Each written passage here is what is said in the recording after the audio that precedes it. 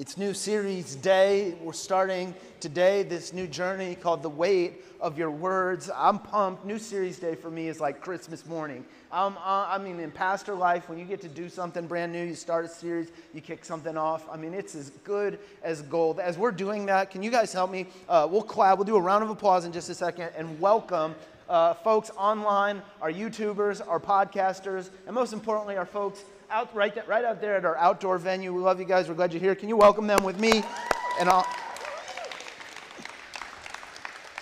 If I'm going to say one thing through the series over and over and over again, it is that your words probably have more weight than you realize. When I thought about this series, I knew instantly that a great way to start would be with a clip from a movie that I think communicates just that. I don't remember when it came out, but some of you are familiar with the movie Blood Diamond. And in the movie Blood Diamond, it's this gripping, powerful story that is based on reality. It chronicles the civil war that happened in Sierra Leone in 1999. And a rebel group arose in that area. They wanted to overthrow the government. And one of the common practices in that time, and this is true, they would kidnap young children and recruit them, brainwash them, and indoctrinate them to be child soldiers. And this movie was one of the first times people came to understand that and see this.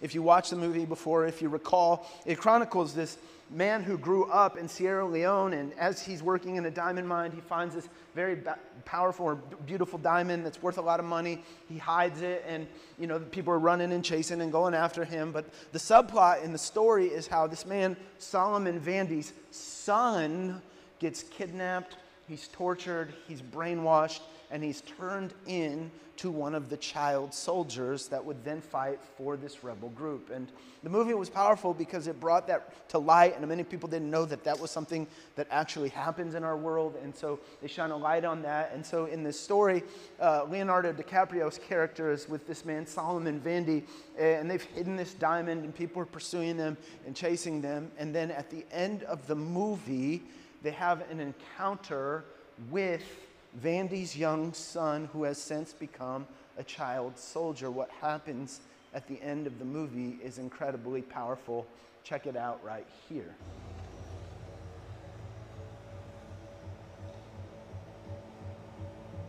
Dear, what are you doing? Dear, young baby, what are you doing?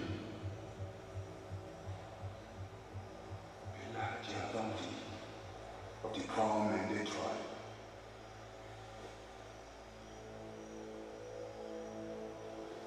You are a good boy who loves soccer and school. Your mother loves you so much. She waits by the fire making plantains and on the stew with the sister. And you do, baby?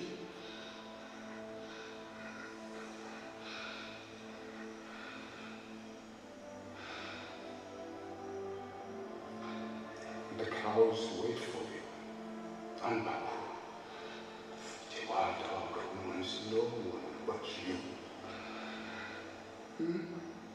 I know they made you do bad things. You're not a bad boy. I am your father, who loves you. And you will come home to me and be my son again.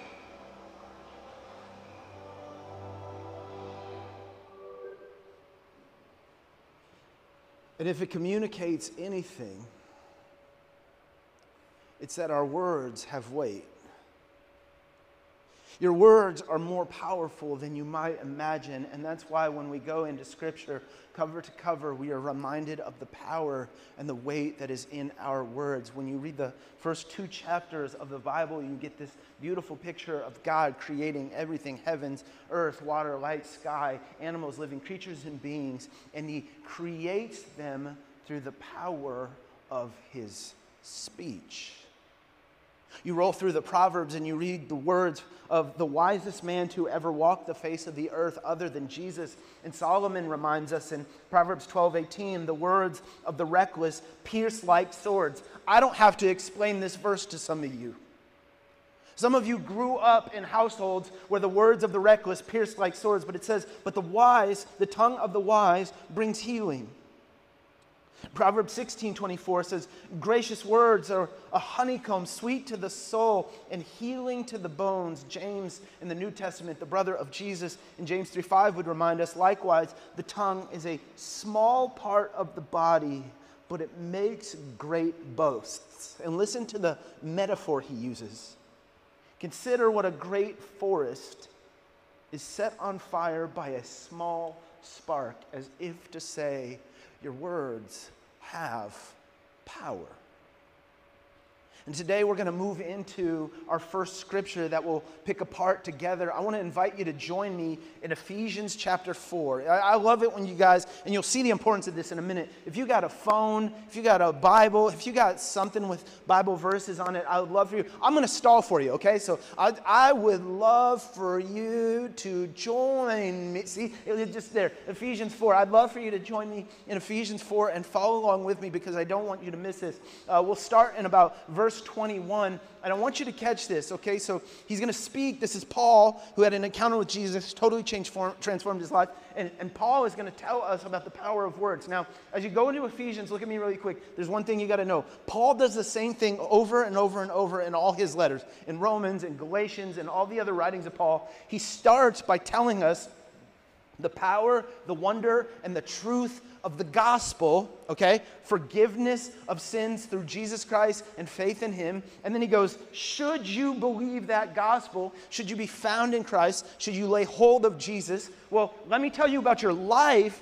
and how you live those things out on a day-to-day basis, okay? So he starts with gospel, and he goes, if this is your gospel, let me tell you how to be a dad. Let me tell you how to be a mom. Let me tell you how to be an employer, an employee. So gospel, then application, and you're going to see that as these verses unfold. Ephesians 4, verse 21 through 24, it says, when you heard about Christ and were taught in him in accordance with the truth that is in Jesus, you were taught with regard to your former way of life. What do I do with me, the old me, my former me? What do I do with that? Well, what I'm supposed to do is to put off your old self, which is being corrupted by its deceitful desires, to be made new in the attitude of your minds, and to, here's a key word, put on the new self, created to be like God in true righteousness and holiness, okay? So this is gospel, okay? This is like faith in Christ 101. And if that sounded confusing, we got this. It's more simple than you think. He's saying, if you're found in Jesus, if you say yes to Jesus, if you give your life to Jesus, you're baptized into Christ, you are made new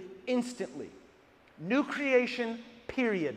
Jesus plus nothing equals everything, okay? So if you're found in Christ and you get baptized, that is not the end of your faith. That is the beginning of your faith. What do you do after that? Well, with the power and help of the Holy Spirit, you put off the old ways and you put on the new ways by the power of God in you. So think NBA, okay? So these finals are amazing. I'm praying for Jimmy Butler. I'm praying for Jimmy Butler. Join me afterwards and we can pray for Jimmy Butler. It's not looking good. Okay. Anyways, in the NBA, finals are going to come, and then there's going to be some trades that happen, and players are going to mix around, and you're going to hear about all this, okay?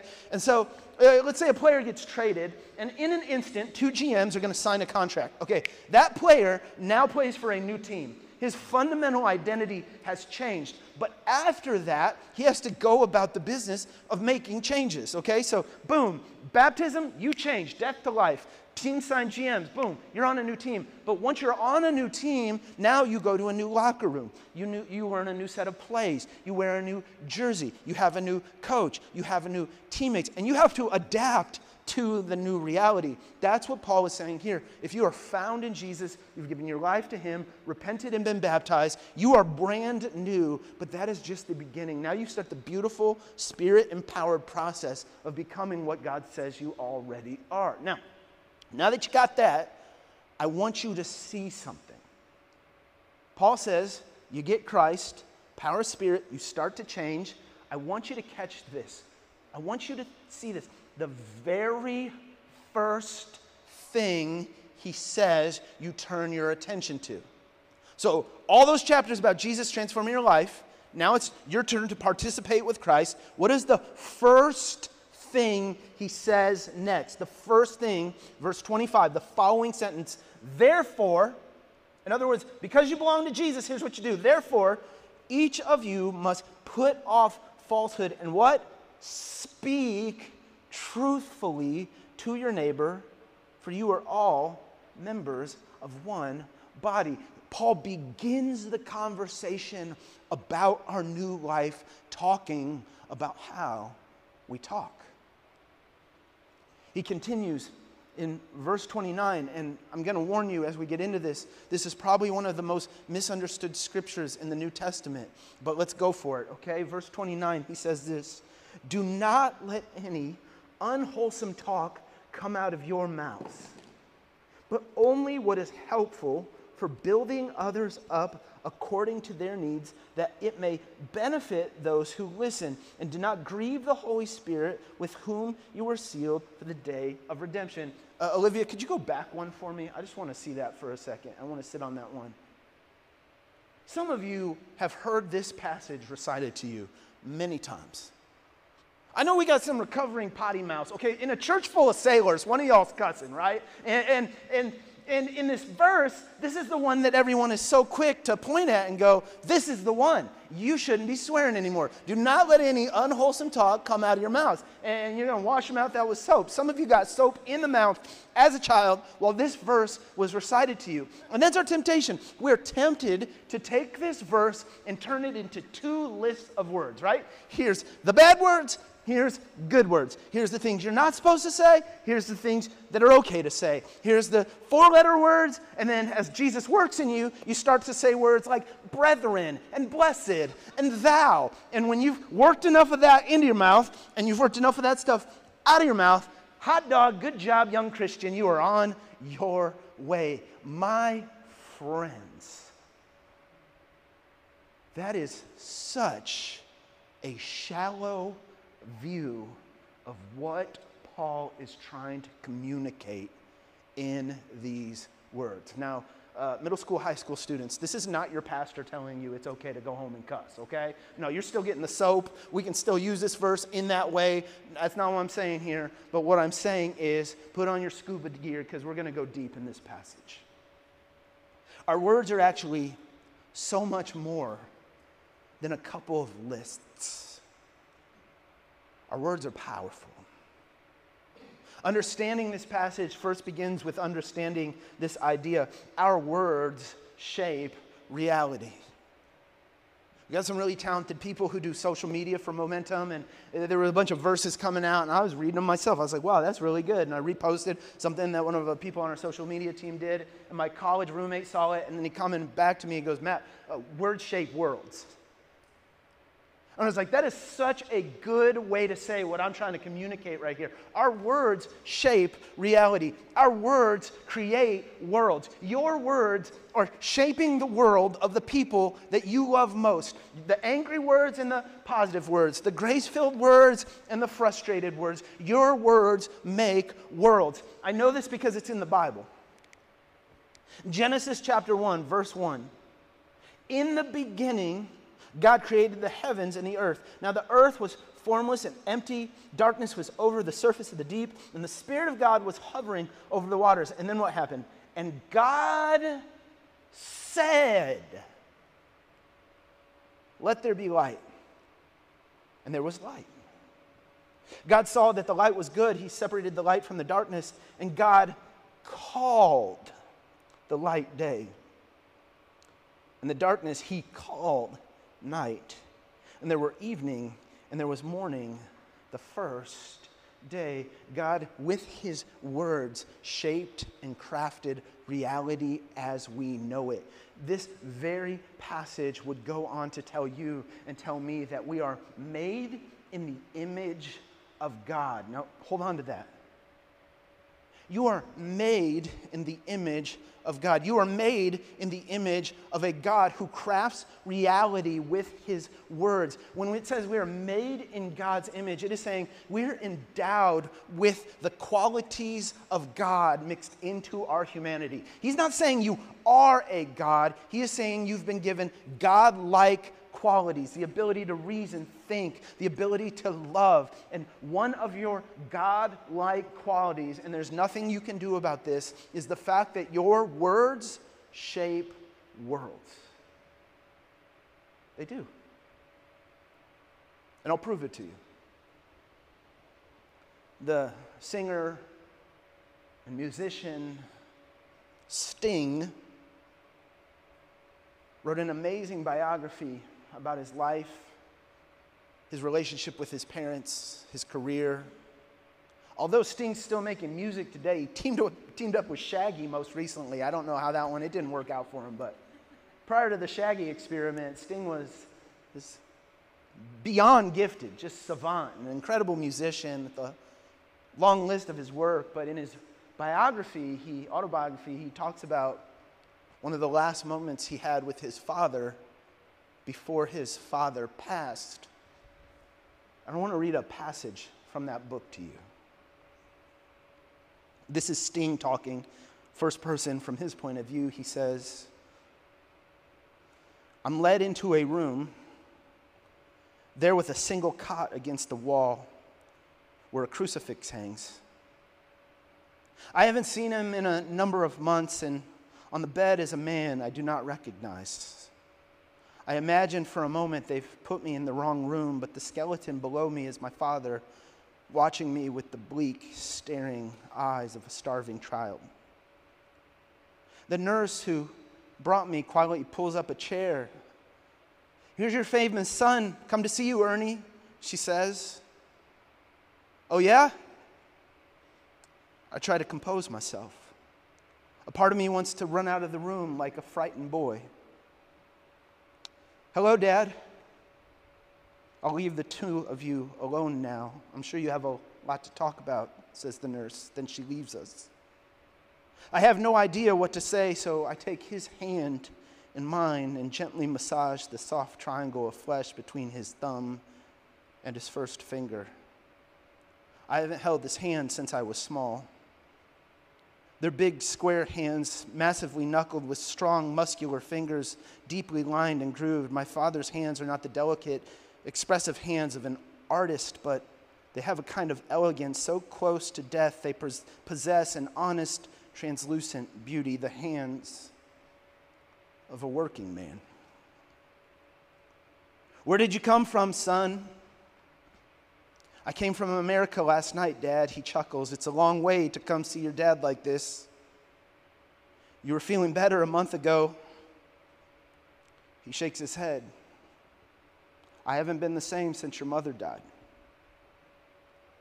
I remain silent, not knowing how much that small confession cost him. I reach for his other hand and begin to massage it, but he winces. I wonder how much pain he's in. Perhaps he needs another shot of morphine. He seems 100 years old now.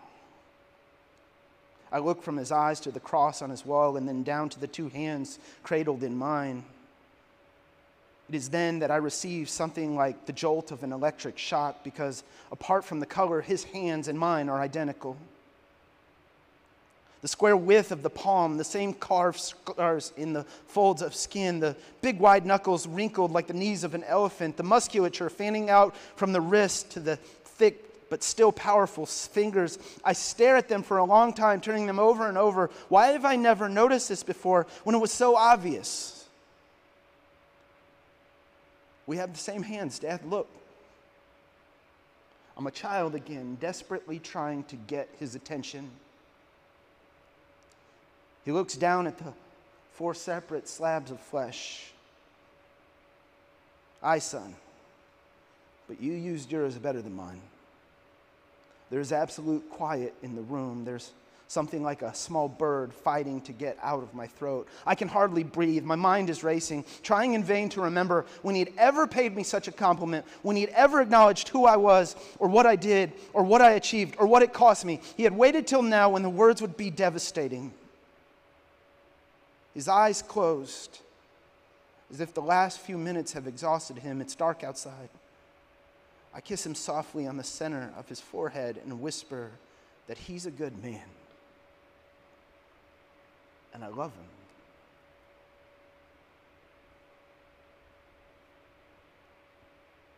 I want you to feel the room we're in right now. The room is shaped by a reality that it wasn't shaped by just 2 minutes ago. The only thing that changed that reality were some words. Our words have weight. Parents, your words have more weight than you could ever realize in the lives of your children. Employers, your words have more weight than you could ever imagine in the lives of your employees. Your words have weight. Our words have the power to destroy. In chapter 4, verse 29, we get that simple phrase, do not let any unwholesome talk come out of your mouths. Now, our words, unwholesome talk here, Paul borrows from the agricultural culture around him. This unwholesome talk is literally the picture of rotting fruit. If you've ever observed, we go shopping.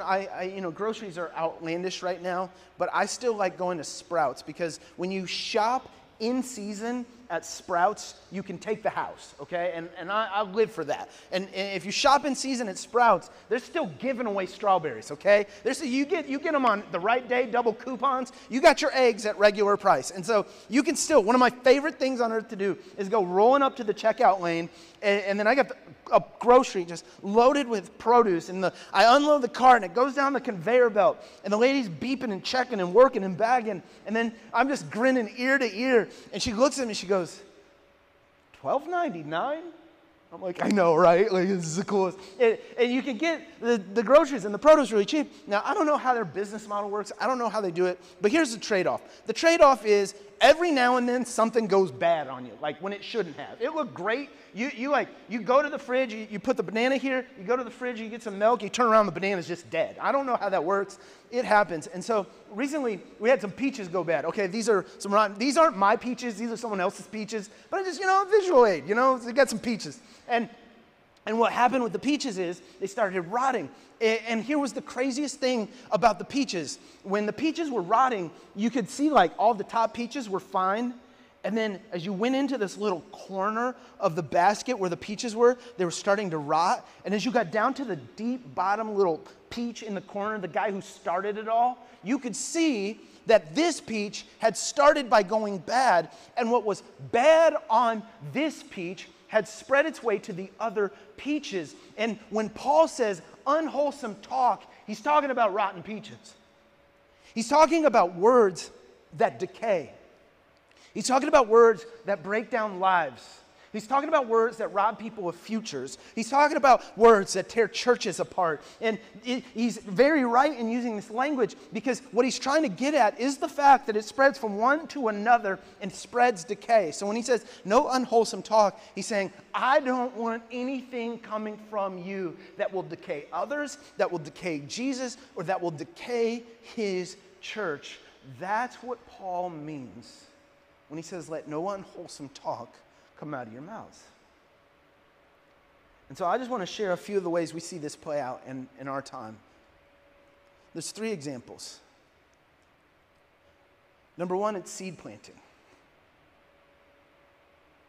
Seed planting is where someone asks a question, and it's really not about the question they're asking. When they ask the question, they're trying to plant a seed or make a statement about another person. Seed planting is when you ask questions about another or bring up concerns about another with the intent to shade people's point of view about that person. Seed planting isn't it weird how they're never here when it's their time to help? Oh, isn't it weird how she always? Isn't it weird how he never? And you're asking a question, so that sounds cute, that sounds inquisitive. But you're not actually asking a question, you're trying to draw people's attention to somebody's character defect because it makes you feel better about you. That's rotten peaches. There's information gathering. It's when you're inquiring about somebody's life, something happening with somebody. And your motive is not to get an answer, to learn the story, or to hear how you can help. Information gathering is toxic when your motivation down underneath it all is to feast on how bad they're doing so you can feel a little bit better about yourself. Whatever happened to so-and-so? Hey, they used to work right there. How come they got moved? Hey, you ever hear back from them? Oh, no, they never called you back either? Interesting. It creates decay. Last one. I think this would be really good for him. I think this would be really good for her. No, this one's sneaky, okay? Because back in the day in Christian communities, if you wanted to gossip, you would just work that bad boy into the prayer request. Anybody else grow up in a church where there were some prayer requests made and you weren't able to tell if they were really requesting prayer or if they were trying to report the news to the prayer circle? Remember that? Oh, we need to be praying for so-and-so because, woo-wee. Oh, man, we better pray for her because she's not at church today. And if you looked at the TikTok and she was out there ticking and talking and she's not here at church today, let's pray for her. Are we praying for her? Or are you trying to tell me about her life? Because I can't tell. But we wised up, right? We don't do that one anymore. That got sniffed out. And so now the transition is, man, I think this will be really good for her. I mean, her kids are a mess. She's never anywhere on time. Her outfit's stinking. Her hair's always a mess. I'm glad she's going to that Bible study. I think they're going to be good for her. Oh, this will be really good for him. Oh, that was a great sermon. You know who needs to hear this? I can't wait to text this to Joe. Because, let me tell you about Joe.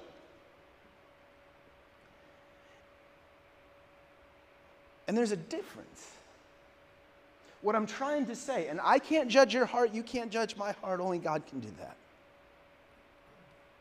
But what Jesus would go on to say is that the words that come out of our mouths display what's going on in our hearts.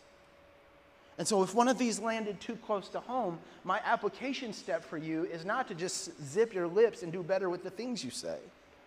The application step would be get your heart open before God because he's got some work to do in there. When God fixes your heart, your language follows. Words can destroy. But words can also build up and bring ease. I'll draw your attention to another part of our passage, verse 29. Don't let any unwholesome talk come out of your mouths, but only what is what? Helpful for building others up according to their needs, that it may benefit those who listen. Just sit on that phrase, building others up. This is where our words become a holiness issue. See, holiness is not choirs and robes and white lights. Holiness is when we reflect the character qualities of God to the world around us. I am holy when I am godly. I am holy when I'm like Jesus. I am holy when I am reflecting who God is and the way he handles things and what he is like to the world around me. That's holiness. Now, we have a God who speaks life and encouragement. He speaks life and encouragement. When I build others up, when I speak life to you, when I speak encouragement to you, I am being holy because I am being like God. Quick application step on this, okay? This came after about 15 years of youth ministry, and we learned something about kids. It's pretty obvious when I'm going to tell it to you, but here's the shocker. I've learned that this isn't just a youth ministry principle. This is an all-people principle. We see it in the youngins because their lives are so transparent and they move so quickly and it's kind of on display, but this happens with adults too who have learned to cover up their baggage. This is a simple principle. It'll change any one of your relationships. It'll change your marriage. It'll change your parenting. It'll change work relationships. It's the simple principle of speaking life and blessing. Here it is. People become what you call them. Your spouse will become what you call out of them. Your children will become what you call out of them. Your team will become what you call out of them. Half of Jesus' ministry was just calling the best out of people. Blessed are you, Simon, son of Jonah. That was given to you by God and not man. I've never seen faith in all of Israel like the faith in this Roman centurion. That woman with bleeding, she reaches out, she touches Jesus' robe, and she's healed. But Jesus doesn't just say, poof, you're healed. He looks down at the woman and says the word, daughter. Because he knew the power of words. Your words have unimaginable power to build people up. And they have unimaginable power to bring ease. If we look back at our 4, 29, and 30, there's one other key word in that passage. It says, why do we do that? That it may benefit those who listen. There's something really cool Paul does here, and I'm going to get nerdy and Greek with you for a minute, okay? The original language that this was written in is the Greek language. So when Paul was penning letters, he wasn't doing English characters, he was doing Greek characters. And when he says benefit right there, the word he pens is the word charis. That's what it would have looked like coming off of Paul's pen. We translate the word charis, grace. Which totally changes the meaning of that sentence if you sit down with it for a minute, because Paul is then saying, your words are supposed to be grace to the people who hear them. When you experience God's grace, you become more alive. When you experience God's grace, you become more free. When you experience the grace of God, it feels like your soul is being nourished. If I ask the people who are closest to you, would they say that they feel nourished by your words? So I'm going to get extremely practical here. Like, this is your homework assignment. This is your application step.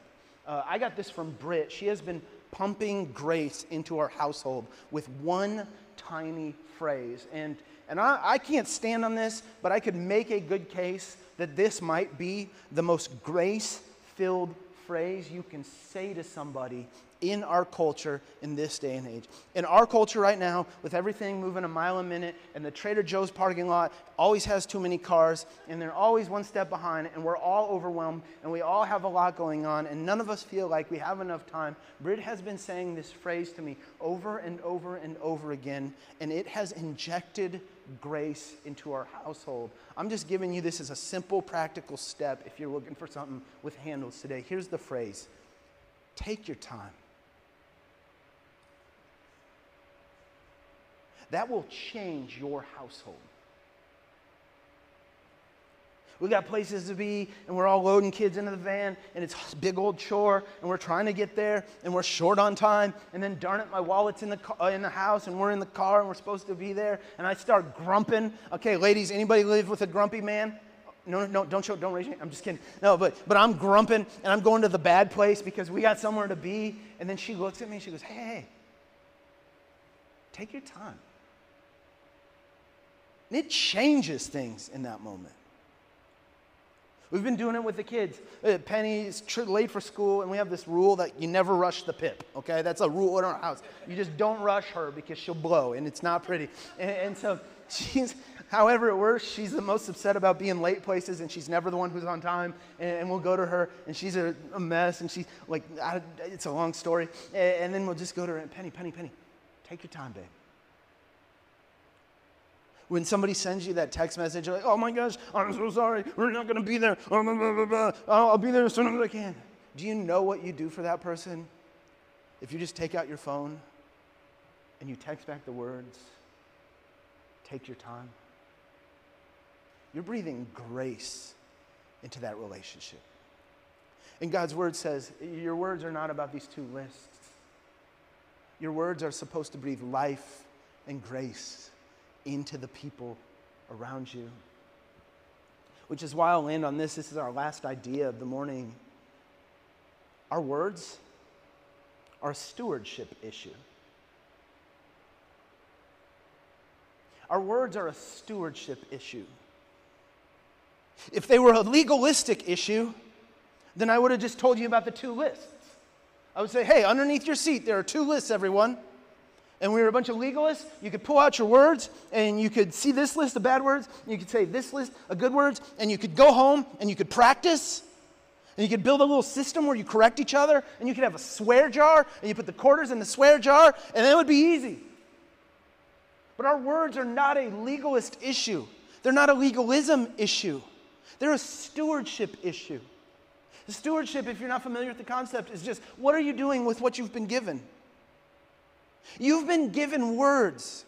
You have the ability to speak. Should you have the ability to speak, you have been given a gift that can change lives, a gift that can transform, a gift that can build up, a gift that can speak grace. You can shape reality because you have the ability to speak. It's a stewardship issue. It's the Peter Parker principle. You guys remember Spider-Man, right? Not the new kid, okay? That is not, Tom Holland is not my Spider-Man. Tobey Maguire is my Spider-Man. And this is what Aunt May is supposed to look like, not that lady they changed her into. And that's what Uncle Ben looks like. And if you know the Spider-Man story, you know that the young Peter Parker is on the field trip and he gets bit by the spider. You know that he wakes up the next morning and his vision is corrected. He accidentally shoots a web across the room. He's starting to hide what's going on in him, and he's undergoing this transformation. He's starting to learn that he can stick to walls and that he has extraordinary abilities. And this spider bite has in fact become this blessing because he has all of this power that he's never had before. And so the same school bully that used to bully him a couple weeks before sees him in the hallways of the school and tries to punch young Peter Parker in the face, and the punch goes by almost in slow motion because now Peter Parker can move so fast. And he hasn't yet fully become Spider-Man, but he beats the tar out of this bully, and good old Uncle Ben has been watching the whole time, and he knows something's happening. He doesn't know what yet. And so when Peter is sent home from school, good old Uncle Ben sends him down for a talk. And what does he say? With great power comes great responsibility. My friends, you have been given more power than you could ever imagine. You have been endowed with unimaginable power through the weight of your words. Your responsibility and mine is to use them to build up, breathe grace, and bring life. Let's pray.